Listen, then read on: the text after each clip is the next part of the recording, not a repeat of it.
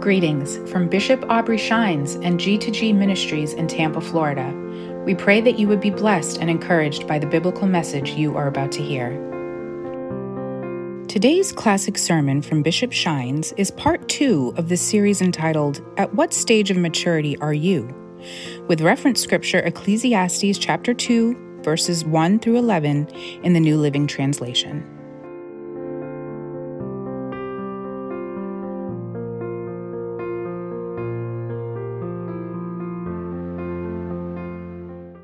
Ecclesiastes 2, beginning at verse number 1. We're going to read quite a bit. I'll let you know when to stop. And I think this will bless you. I really, really do. And then I'll share with you as you remain standing. After we read this, just remain standing. I'll give you instructions before you take your seat. Come on, let's read with Pastor. I said to myself, come on, let's try pleasure. Let's look for the good things in life. But I found that this too was meaningless. So I said, laughter is silly. What good does it do to seek pleasure? After much thought, I decided to cheer myself with wine. And while still seeking wisdom, I clutched at foolishness. In this way, I tried to experience the only happiness most people find during their brief life in this world. I also tried to find meaning by building huge homes for myself and planting beautiful vineyards. I made gardens and parks, filling them with all kinds of fruit trees. I built reservoirs to collect the water to irrigate my many flourishing groves. I bought slaves, both men and women, and others born into my household. I also owned large herds and flocks, more than any of the kings who had lived in Jerusalem before me. I collected great sums of silver and gold, the treasure of many things and provinces. I hired wonderful singers, both men and women, and they had many beautiful concubines. I had everything a man could desire. So I became greater than all who had ever lived in Jerusalem before me, and my wisdom never failed me. Good God. Anything I wanted, I would take. I denied myself no pleasure. I even found great pleasure in hard work, a reward for all my labors.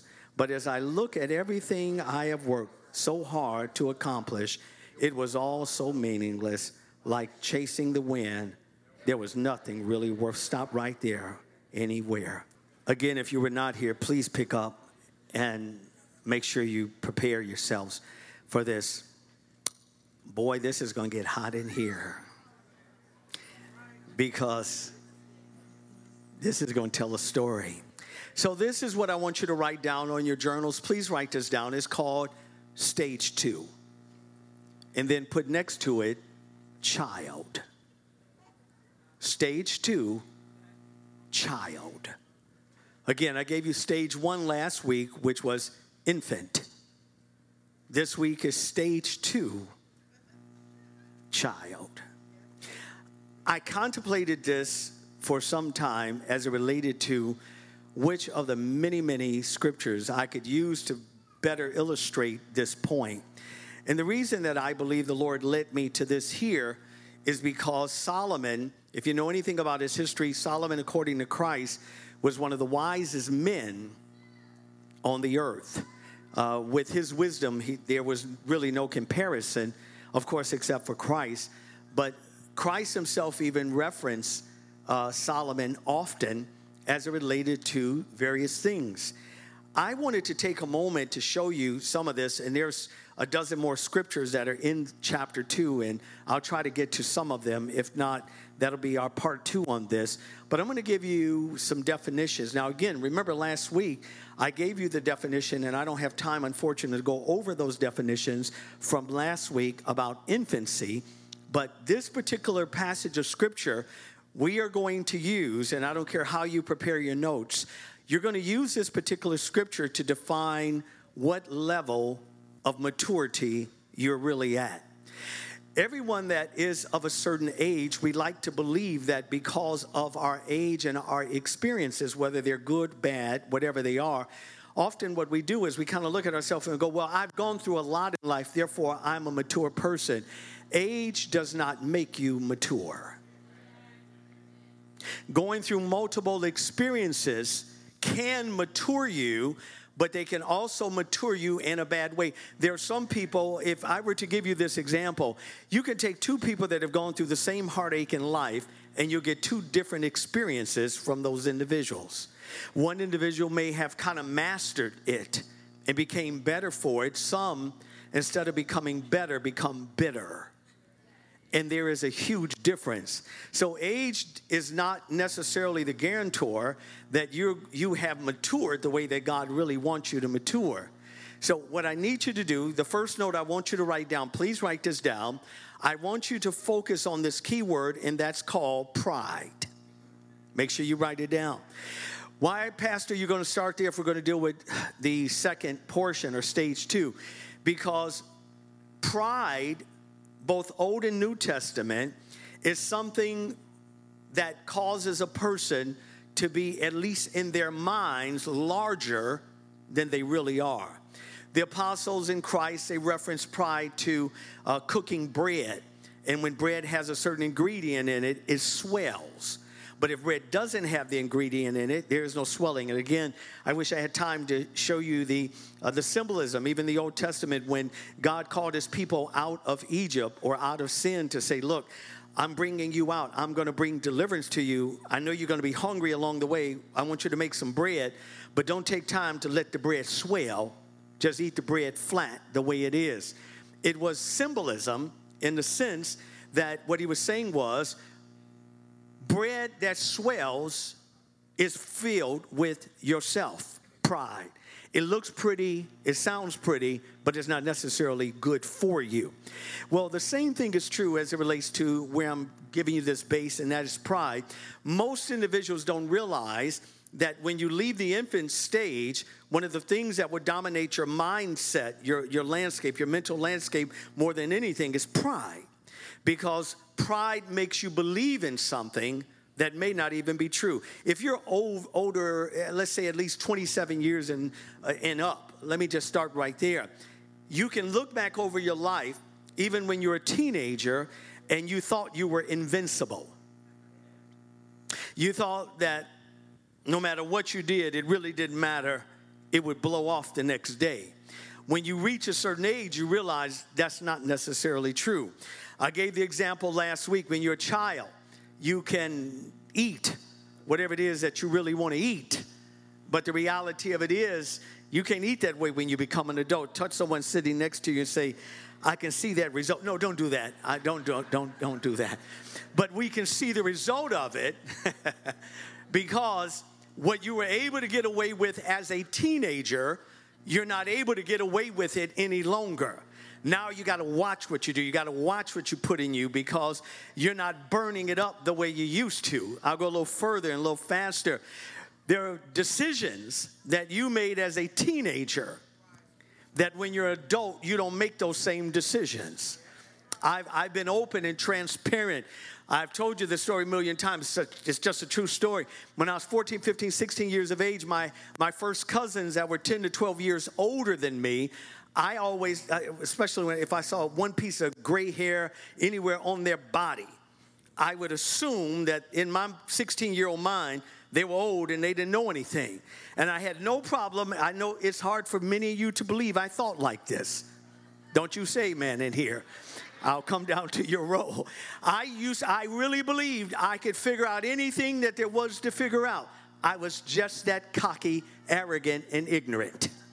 I didn't know the ignorance was there. I just thought I had wisdom, and I could just figure it out. And I would look at them that were older than me. They had young families, and I would say to them at 16, hey, if I were you, I would never do such and such. And they would look at me and say, boy, you don't know anything. I say, I ain't a boy, I'm a real man. How many remember being a teenager thinking you knew everything? Come on, lean over and give someone a high five and say, he must be talking to you and I. Because, boy, that sounds just like some of us here. The reason that I thought that way, I was filled with pride. I didn't know that it was pride, but pride would make you think more of yourself than you should think. See, that's the whole concept of something being swollen when you feel with pride. How many young men do I have here that you thought you could beat older guys up when you were? Come on. I'm not talking about if you were bullied. I'm talking about you just thought you lifted a few weights, you could get a few push-ups. I can take them out.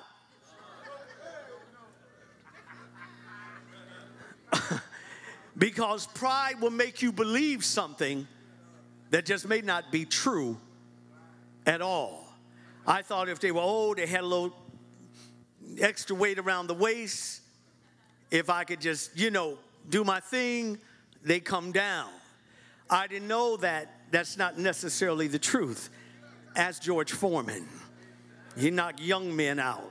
See, pride makes you think of stuff that you wouldn't in a rational state think of. So can we start right there? Everyone got the pride piece? All right, let's go back to the scripture. I want to take us here on a little journey. I really believe this is going to help so many of you here. And so let's go back to the scripture one more time. Note how this wise man starts out speaking. Go back to verse 1, please. Note what he says. I said to myself. Can I pause right there? Whenever you start understanding stage 2, if you are a person that has to say things to yourself, you are considered a child. Here was an adult male, wisdom, and in his latter years proved it, that he was operating in something because he kept coming to one point. He kept thinking and saying to himself, life is meaningless. This is all vanity. He was thinking a certain way. Note how he does. Go back again. He said, I said to myself, and note how he begins here. Come on, let's try pleasure. Let's look for some good things in life, but I found that this too was meaningless or vanity. So I said, laughter is silly. What good does it seek to seek pleasure? After much thought, there it is again, I decided to cheer myself up with wine. Oh God, I better stop right there. A lot of you that struggle with addictions, you are in stage 2 of your life. Please take a moment in your journal. If you are, I don't care what that addiction is a sign that you are in stage 2. You are a spiritual child. Why? Because mature believers won't operate like this. I'll prove it when I get there. Boy, I can tell when the hammer is hitting the nail. Some of you all are as quiet as a church mouse. Some of you all are sitting hoping that I stop looking in your direction. So do me a favor, touch someone on the knee and say, he's not looking at me, he's looking at you. I know he's not looking at me. He assumed that I'm going to get pleasure, therefore I'm going to drink or have an addiction the way I want to have an addiction. I wish you could see some of your faces. Y'all don't know to chew right now, to swallow. You don't know what to go here. I'm going to help you in just a moment. So Solomon came to something here. He said, look, I've been trying a whole lot of stuff in life, and one of the things I've tried to do, and let me just get rid of the word wine, and let me just move a little bit away from even the word addiction. I do want to use this word, and I'm going to take it, and I believe I can do this and keep it in proper context here. Let me put it to you this way. Anything that you have to have is a stage 2 indicator in your life. Please take a moment and write down in your journals, if I have to have something in order for my life to go a certain way, I am in stage 2 of my life. Have to have that man. I have to have that woman right there. Lord, have mercy. Yes, Jesus. When it is an addiction, I better make this clear, because some of y'all don't know. You don't know what to do right now. Would y'all let go of your journals for just a moment? Come on, put them on your knee. I got to help some of y'all, because I'm with some of you darker hue people. Y'all are turning red in here. Some of you that can't hide it like myself, you all can see the color going on here. Put that journal down for just a moment. Come on, this is what I want you to do. Lock arms with the person next to you. And come on, look to your left, whatever your left is, look to your left and tell them, you and I, we are in the right place at the right time. All right, keep that arm, but look on the right. Tell them you too. Say you and I, we are in the right place at the right time. All right, you can let it go right now and put your hands together. Give the Lord a hand clap here. Anything that you must have that you cannot function with. Can I make it a little more plain? Do you all know why I always bring you into fasting and prayer in this place? It's to break you from you. A sign of maturity is when you can get up in the morning and you can operate without coffee. Some of you all hate when I call those fasts. Oh, Lord, I hope he don't call coffee out. I hope he don't call fried food out. I can't eat if I can't have it. I'm in Ecclesiastes 2 talking to you. Anything that you must have to live is a sign that you're in stage 2 and you're still a spiritual child. Because a child has to have something in order to make his or her life go right. So anything that you must have, this is why I moved away from relationship. You can make it about food, whatever it is that you must have. Let me play a game here just with you for just a moment. I wonder how many of us, let me just stay with the food because we all have that in common. All of us, I'm a foodie. I love to eat. If you don't, God bless you. I could do some cuisine every day of my life. And that's why even in fasting for people like myself, there's always a sacrifice because there's always something that I like doing. But I've learned something. I learned that when a person, oh God, this is going to hurt some of your feelings. God bless you and God bless you and God bless you. When I call fasting here and you have to find substitutes to get as close as you can to what you are accustomed, I'm coming over here. You all point your hands over here and say, y'all ain't working. You can't have this, so you get as close to it as you can with that. You are Audrey? Oh, I'm sorry. Audrey turned all of us out about 8 years ago. What was it, 8, 9 years ago, Audrey? It was a long time ago. If you were not here, I put the church on a fast, and we were just doing 21 days of fruits and vegetables. And we had something else, didn't we, Audrey? No salt. No, Elder Gary said, look, Gary got upset. Gary's like, no, nothing. She still got an attitude over it. She remembered that thing 20 years ago. But Audrey hooked all of us up. Audrey found a little West Indian place because I had y'all off of meat.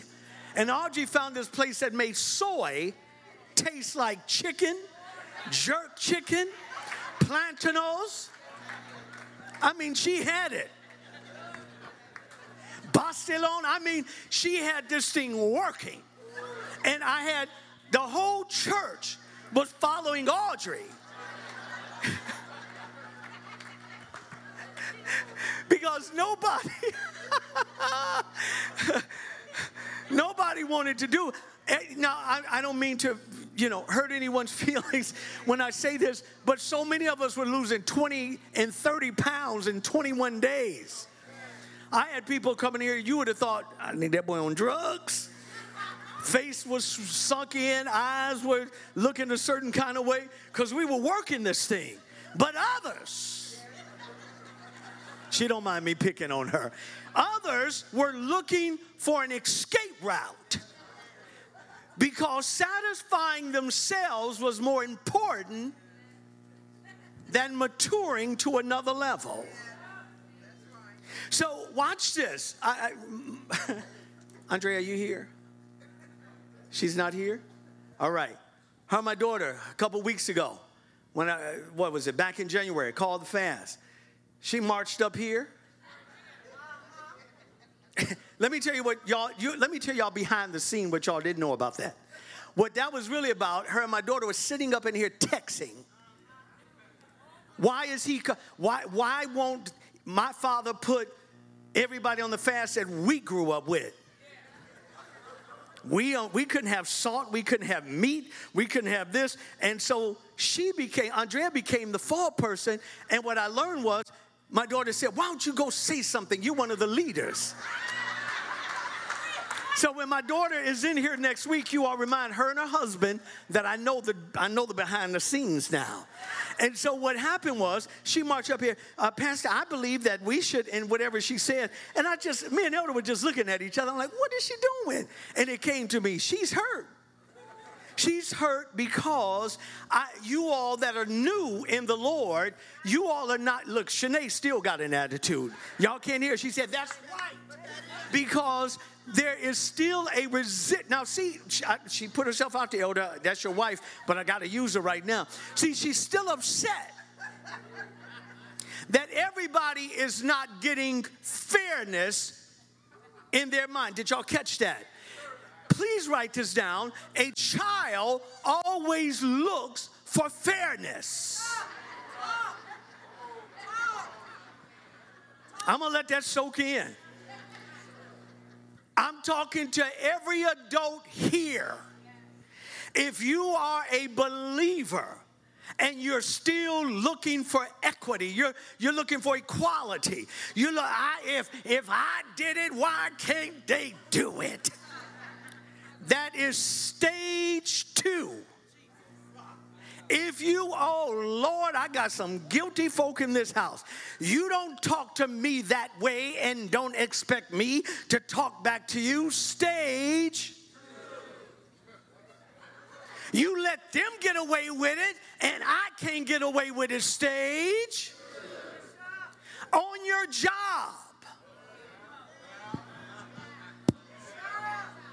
I wish I was bowling.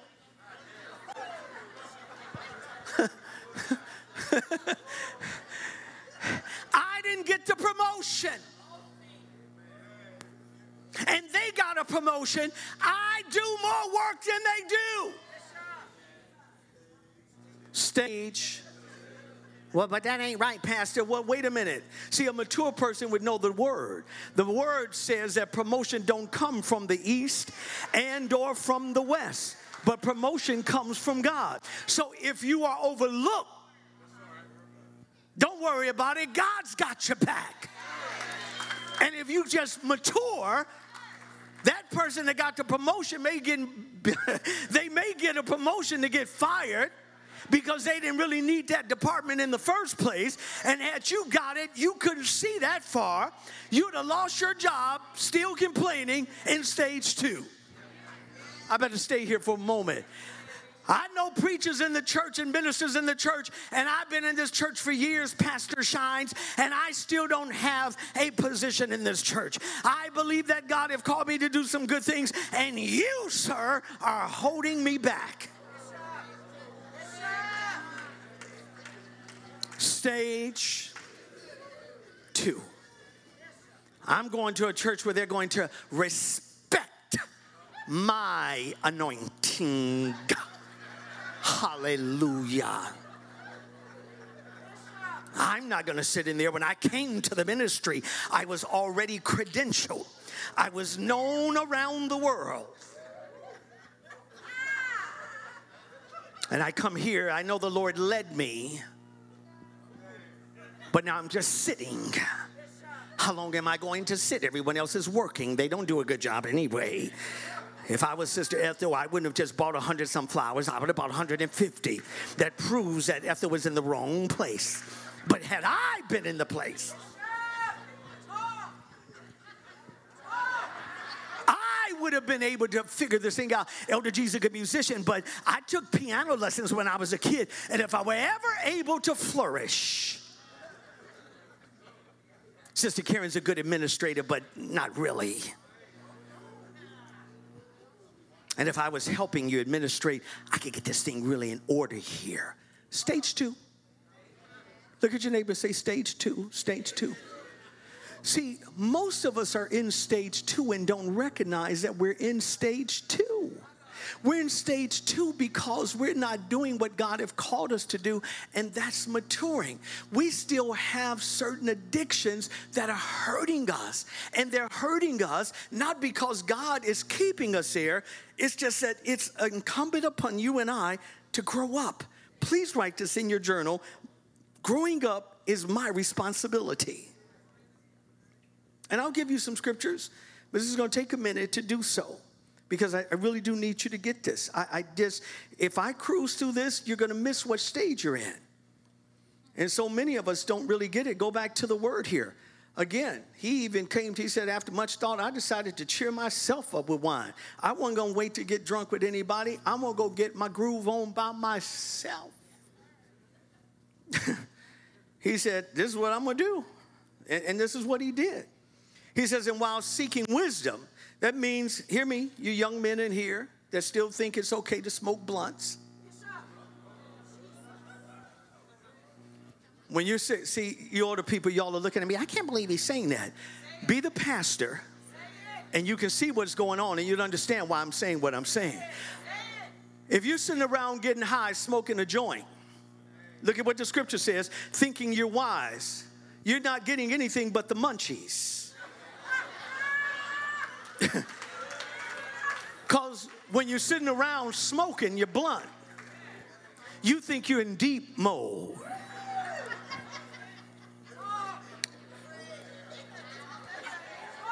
Jeez.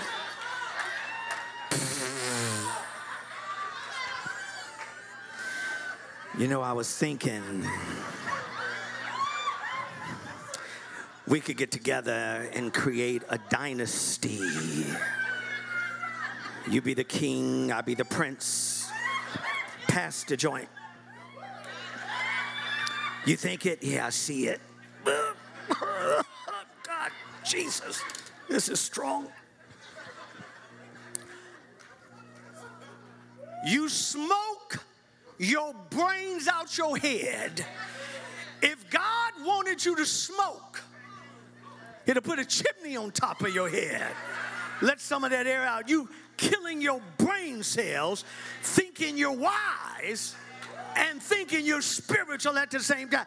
But see, the Bible don't say, the Bible says all the herbs in the earth are good.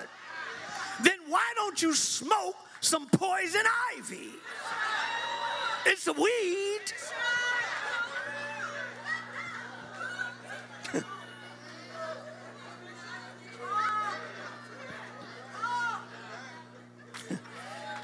If it ain't helping you, it's helping your children. Because you have no idea what this generation is going through. I'm not talking about the world. I'm talking about Christians. Christians that are smoking. Listen, I do things nationally, people. And I'm connected to groups. I'm on boards that impact nation stuff. And I'm telling you, I look at some of my friends and some of my leaders that are out in Colorado. What you all don't hear about all this legal marijuana stuff is that children are consuming this stuff now in their candies. And it's destroying them. There's a certain chemical compound that's now in marijuana that's going to make a lot of these kids, they won't be able to produce children. It's going to have mental side effects. It's opening them up to schizophrenia. And there's a whole lot of damnable things that are going on. Am I right, Charles? Charles in the medical thing, he knows what I'm talking about. And it's destroying the minds. And yet the church is silent because we're in stage 2.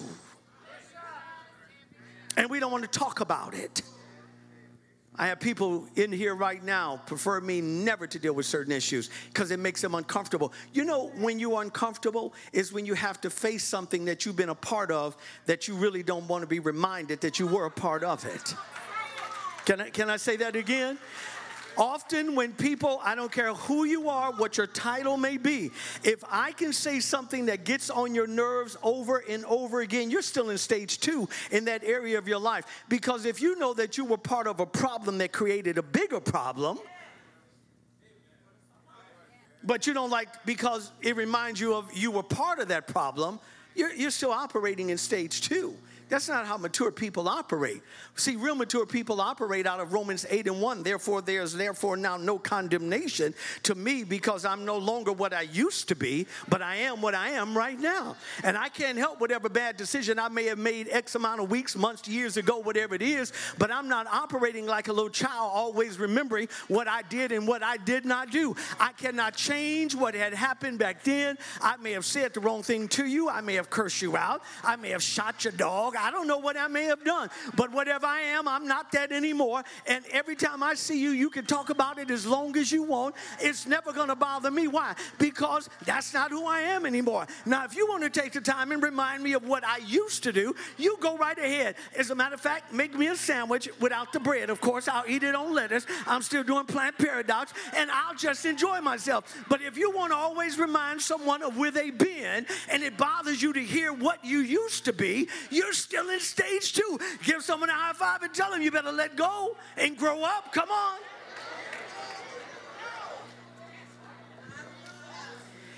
He said, after much thought, I think I have a lot of wine, and while seeking wisdom, I clutched to foolishness. He said, in this way, I tried to experience the only happiness most people find during their life, during their brief life in this world. In other words, he said, I tried to find it one way, but look at what the rest of the scripture says, verse number 4.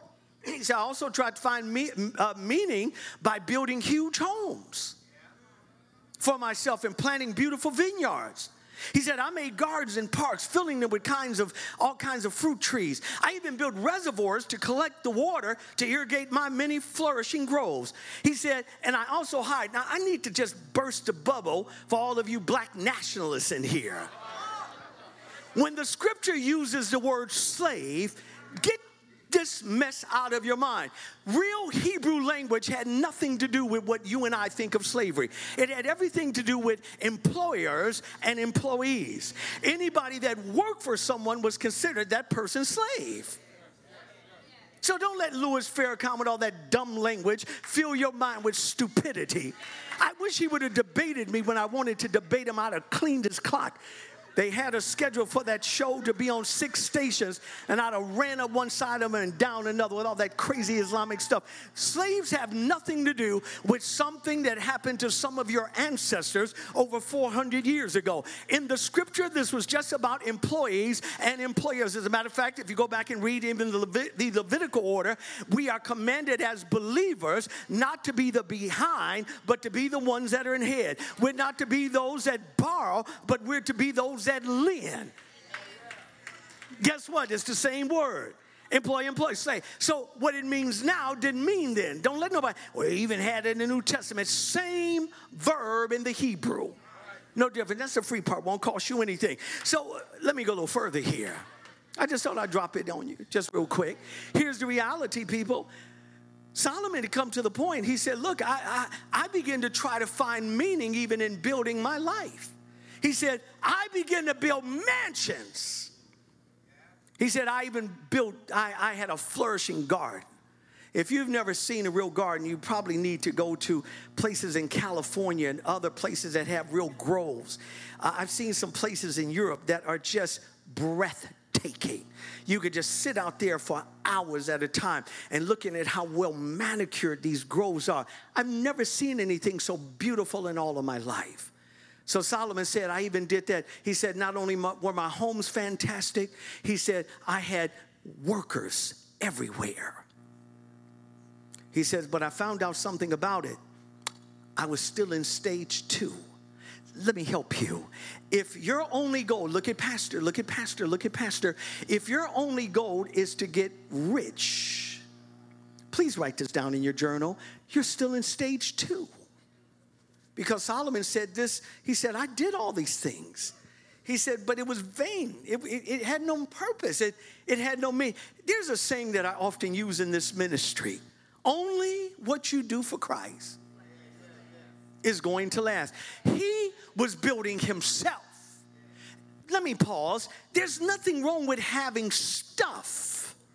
Jesus is the one who said it. As a matter of fact, let me tell you exactly Jesus' words. He says, seek ye first the kingdom of God and what he wants. And he said, all those things, your homes, your businesses, he says, I'll bless you beyond your imagination.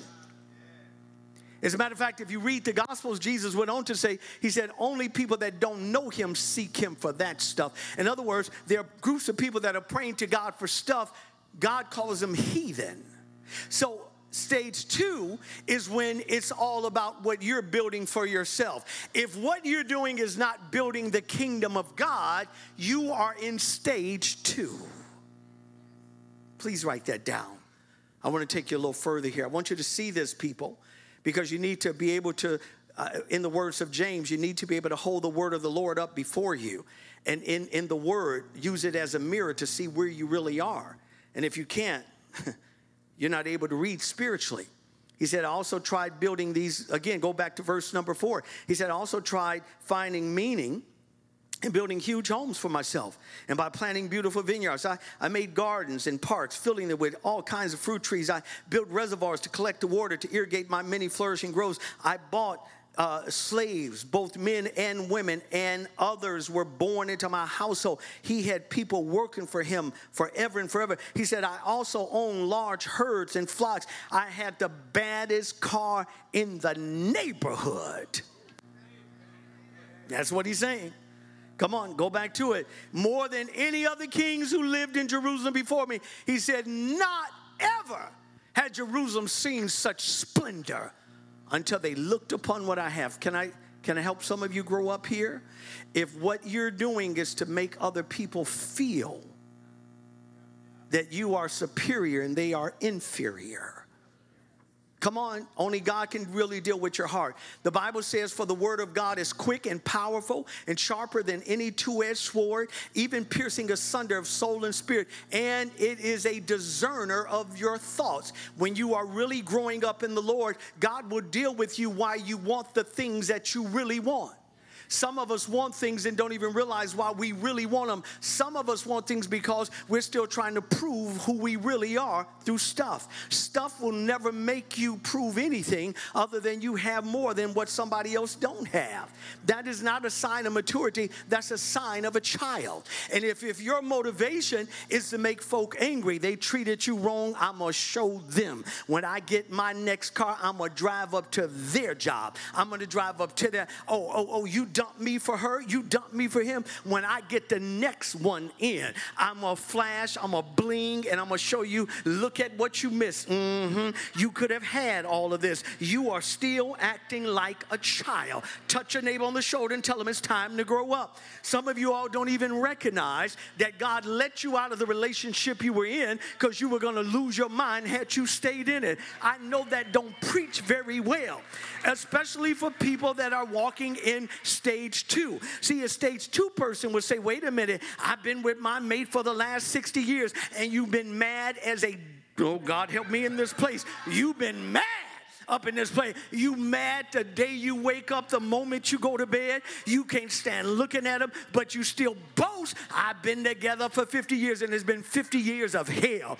And then you look at somebody else that had enough sense to go, you know what? You done beat me the last time. You done dogged me the last time. And the Bible gives me a proviso way out. I'm glad that I'm out of that madness. And some of you are still holding on because you are still in stage 2. And what's really going on, you hate that somebody else has grown up and you stayed for 50 years being dogged out, and you mad at the next generation that they ain't putting up with it anymore. But I dare you to look over and give someone a high five and tell them, I know I'm in the right place this morning.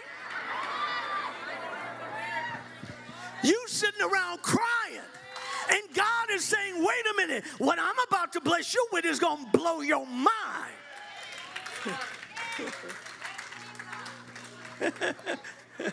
I got some immature people here this morning, boy, they mad that I'm preaching this.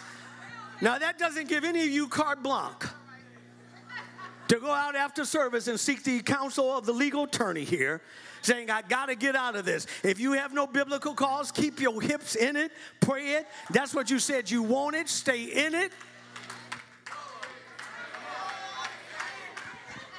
And deal with it. Yeah, but he done put on weight. You too. She ain't as fine as she used to be. You ain't either. Everything used to be nice and perky, and it's all falling down. Well, London bridges fall down, honey. But you got to move beyond that stuff, because life is not built on the outside of anything. You can have the most finest thing in the world, but if it's hell, Jesus. Let me take some of y'all down memory lane. Y'all have been in places before where somebody just rang your bell, but then you look back over life and go, oh God, thank you, Jesus. Do I have any, oh God, thank you, Jesus, folk in here?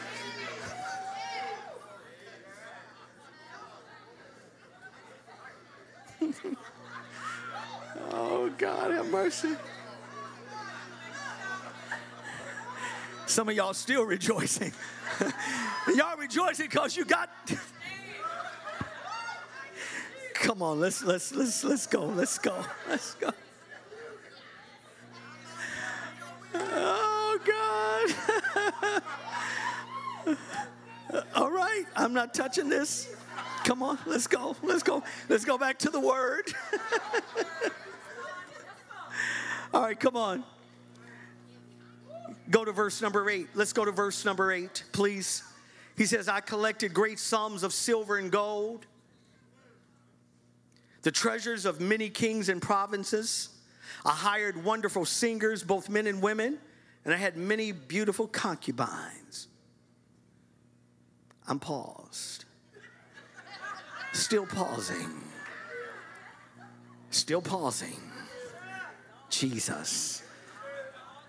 I'll leave that for my adult class only.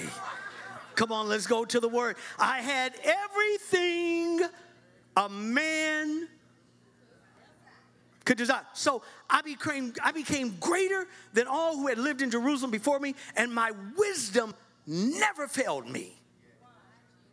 Anything I wanted, he said, I'd take it. I denied myself anything that made me feel good. I did it. I'm just saying what the man said. Can we pause here for just a moment? Can y'all handle some adult stuff here? People, do you all realize that Jesus said this was one of the wisest men in Jerusalem that had ever lived on earth? When we hear the name Solomon today, the first thing we think of is wisdom. You go and take a class in school, even if it's a secular school, even in college, and I can tell you they still use Solomon as the benchmark as it relates to what wisdom was about. This man was considered even by Jesus. Jesus said, I'm only quoting what Jesus said. Jesus said, outside of Solomon, there's nobody wiser than that man. And yet we're reading something about this man that's astonishing when you read about him. Because we're seeing, and this is what I love about the Lord. I really love this. Because if I had to rely on some of you to be this honest, I would never know what failure is about. Because you would make Jesus so high I could never reach him. Are you following this? But the Lord allows even this man's failures to be written. The Bible says that we can look at the examples of aforetime for the purpose that we won't make the same mistakes that they made. So sometimes a person goes through something that the Lord allows them to go through, not because they did anything. I know that's helping someone. Some of you have been trying to figure out, why do I go through the things I go through? It's not because you've done anything wrong. Sometimes God allows you to go through something because you can handle it because you're mature. And then the next level of immature people can look at it and say, you know what? I better not ever make that mistake. I can look at him. I can look at her. And I can do it. So he said, anything that I ever wanted, he said, anything I desired, I just took whatever I wanted. He said, but I still came to the point that nothing under the heaven was worth anything other than God. He said, all of the stuff I could build, all the stuff I could have. Note how he concluded here. And I got to stop because I can't finish all this. He says, but again, go again, one more time to verse number 11. He said, but as I looked at everything I had worked so hard to accomplish, it was all so meaningless. He said it was like chasing the wind. There was nothing really worthwhile anywhere. But note the category that he put. Some of us don't realize what we have until you don't have it. I don't usually push a movie to watch for various reasons. Some of the language may be too hard for some people, and that's, your prerogative. I live in a world, people talk the way they talk. I don't have to talk the way they talk to make me any different. But there's a movie that I just fell in love with, and I've probably seen it 10 or 12 times. It's called, and I'm glad that he did it. I know why he did it, but that's a whole nother issue. I watched a movie once called The Book of Eli. And I thought about this scripture when I read this. because I won't blow it for you if you've never seen it, but I'll tell you a heart part of it. He said, he was asked a question. How was it when you were coming up, Eli? And he said, we took everything for granted. He said, we had more than enough. And now people were in this era in which he was living in, they were killing each other over a book or over a little piece of shampoo or a little conditioner. Or a little, you know how you go and you eat and they give you those little wipes to wipe your hands down? They were killing each other. Those things had value. But see, when you're accustomed to having everything, you don't understand the value. Let me help some of you in here right now. You better value what you have. If you have someone that wants to fast and pray, and you're so childlike that you don't want to fast and pray, keep being stupid. God will move you right on out the way and send someone right on in their lives that's going to appreciate, to love them. If you always get an attitude, you walk around pouting, you're still a child. You're not growing up because you react based on your emotions. And you don't act based on the word of the Lord. I got to bring conclusion when I say this here because I always have to bring myself into this scenario. I have had leaders throughout this nation who always ask me the same thing or make the same statement. Man, I can't do what you do. And they'll give me the kudos. They'll celebrate me. Oh, you're doing a good job. Oh, when I saw you, I got to be very careful how I give you this information right here because others hear this CD, and I'm not trying to put anyone out there. But I had a couple guys from one of the largest Pentecostal reformations in the world to call me in the last 2 weeks. I have my personal number, and they called. And I've known some of these men for years. I used to preach for them all the time in the heyday of me being an itinerant minister. And they saw an interview that I did. I'm not going to tell you where. I'm just throwing it out there. Because then y'all be figuring the rest of it out. And I'm trying to tell a story without y'all being Dick Tracy and Sherlock Holmes in here. Y'all, I know what organization he's talking about. You don't know nothing. And if you do, God help you, not tell it. And they said to me, thank you for standing up and taking a position. And one of the other leaders called and said, I don't know how you do what you do. I called him back. I said, what you mean? He said, man, you take a lot of heat for it. How's your church dealing with it? I said, have you ever known the answer for something, but you asked the question anyway? Well, I'm not a child. Jesus did the same thing. Jesus, how many know Jesus knew the answer? Yet he would always ask the question. Who do men say that I am? How many know Jesus already know what men said that he was? The Pharisees would come to Jesus and say, hey, what about your disciples? Why don't you do this and that? And Jesus said, well, let me ask you a question. And they would just shut them down. So when they call me, I do Jesus. And I say to them, what do you mean? They said, well, you take a lot, you go national and you say things nationally. A lot of us are thinking, can I help some of you all in here? You may see the position as something glamorous. Let's talk. Close your Bible. I got to finish right here. See, maturing and not being a child, I can't worry about what they say. I have to do what God has given me to do. They said, well, how did some of your members deal with it? I said, I have some that hate me for doing it. Some that would tell me, stay on the track. Don't say this, don't say that. I'm not getting involved with this, or I'm not getting involved with that. That's because you're not in the position to do it. And so when I'm championing the cause, whether it's traditional marriage, whether it's against infanticide, whether it's against what the real behind the scenes issue is with the LGBTQ community, how they really hate God. This is against God, and most of us don't see it. We think this is about being tolerant. This has nothing to do with tolerance. See, when you grow up, you're no better than that. And it doesn't mean that we don't love people. It just simply means that I'm not going to take down this gospel to make you feel good. It ain't going to happen. A child, you know what a child would do in my case? I told one of them, I said a child, and I was talking to him when I said it. I said, you know what it reminds me of? I said, I'm in a series right now. and I began to tell them about the series that we're in right now because I knew it was coming up.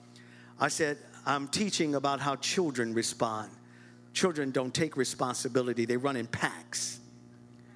Children are, and I'll get into more of this next week, children is what I call the condition of groupthink. You all got to think alike. If you look a certain way, you better think a certain way. That's how children think. A child cannot think outside of the box because their messages are kind of almost ebb and flow with what's going on with everything else. In other words, they all feed off each other. One person throws a rock to break a window, the rest throw a rock to break a window.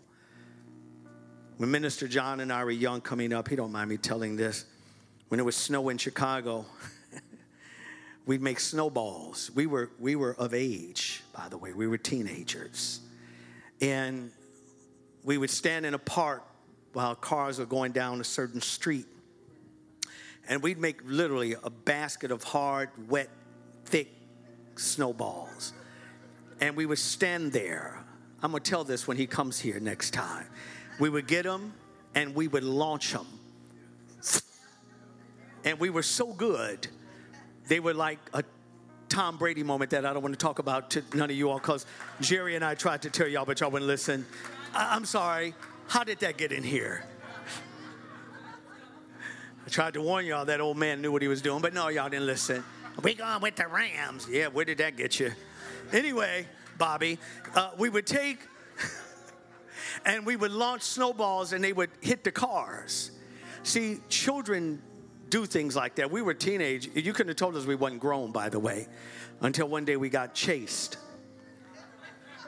And they hopped over a fence.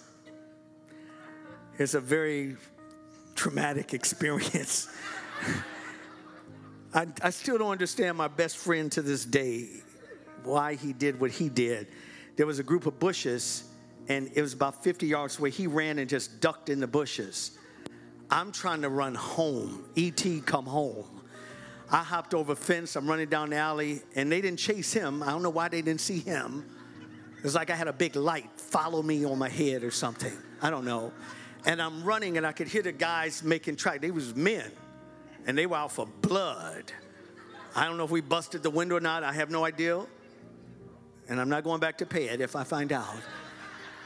And I ran, hit a thing of water, went up, slammed, fell down real hard. I got up a little woozy, but I could hear them making track on me. And I got up and I kept running until I could get away. I made a vow that day that I'm not doing the snowball, that's over. Not because I'd enjoy it. I enjoyed it tremendously. It was immense fun to me to launch snowballs and watch them go over a fence 40, 30 yards away and drop and just pop cars and pop trucks and pop buses. Loved the sound. Poof. It just, I don't know, it just felt good for some reason. But I didn't want to do it anymore because I thought I didn't want to get beat up by men that I can't fight back with. And I told him after that day, I didn't even know where he was. We didn't have cell phones in that day. I got home, hid under bushes. I literally dug snow and put snow over me to hide because I didn't know how close they were to me. And I waited for a long time until I couldn't hear nobody moving anymore. In 10 minutes laying in ice snow, I was like, that's enough. And when he and I finally did talk, I went by his house later that night. We lived one block away, half a block away. I went and said, hey, man, come outside. I said, they get you? He said, no. I said, where'd you go? He said, in the bushes. I said, what bushes? I'm going somewhere with this people. He said, real close to where we were throwing the snowballs. I said, man, like if they had saw you. He said, but they didn't. He said, did they see you? I said, they chased me halfway home. How'd you get away? I said, I don't know. I said, but hey, bro, I ain't playing snowballs no more. And then I had the audacity to say, I'm a man. I said, I got to grow up like a man. I'm tired of acting like a kid. So I was trying to make him feel bad for what he was doing. He's older than me. He needed the responsibility. How many know I was still acting like a child? See, my motivation was right. but blaming someone else was wrong. Part of growing up, people, is stopping the blame game. As you stand to your feet in this house, I want to challenge everyone. I'm not finished with the child, stage 2, because there are several other components. I'm going to get into stage 2. I guarantee you it's going to challenge everything in you. How many really want to grow up and do what God has called them to do? Everyone look at Pastor before we pray. Growing up and doing what the Lord calls you to do is sometimes very difficult work. And I'll prove it to you in Scripture next week. It'll make you separated. It will isolate you. It will do things that your body, your mind don't want to do. But part of growing up is realizing I can't play snowballs anymore. I mean, we can find a tree, but there's no fun in that, huh? But we have to do what God is calling us to do. I want to challenge every one of you here right now. I really believe that 2019, as I told you in 2018, would really be the cusp of our real breakthrough. And only those that are going to do what God has really called them to do is really going to get ahead here. Oh, I'm not talking about you can't get to heaven. That's not the point. But why go there without fulfilling a destiny and a purpose? We want purpose in our lives. There's nothing like realizing it's time to grow up. It's going to be uncomfortable, but touch someone and tell them, but we're going to get there together. Come on. Touch one more person, tell them we'll get there together. Heads are bowed and eyes are closed. Heads are bowed and eyes are closed all over the building. Would you say this with me? Father, forgive me of every sin, every transgression. I believe that over 2,000 years ago, Christ, you died. 3 days later, you were resurrected. I believe the same blood that came from your body still has power to wash my sins away. Let your will be done, and let your glory be revealed in my life. And I'll give your name all the honor and praise in Jesus' name. If you prayed that prayer, put your hands together. We hope this message has been a blessing in your life. To hear more inspiring, transformative messages, visit glorytoglory.org and make sure you follow and like us on Facebook, YouTube, and Instagram.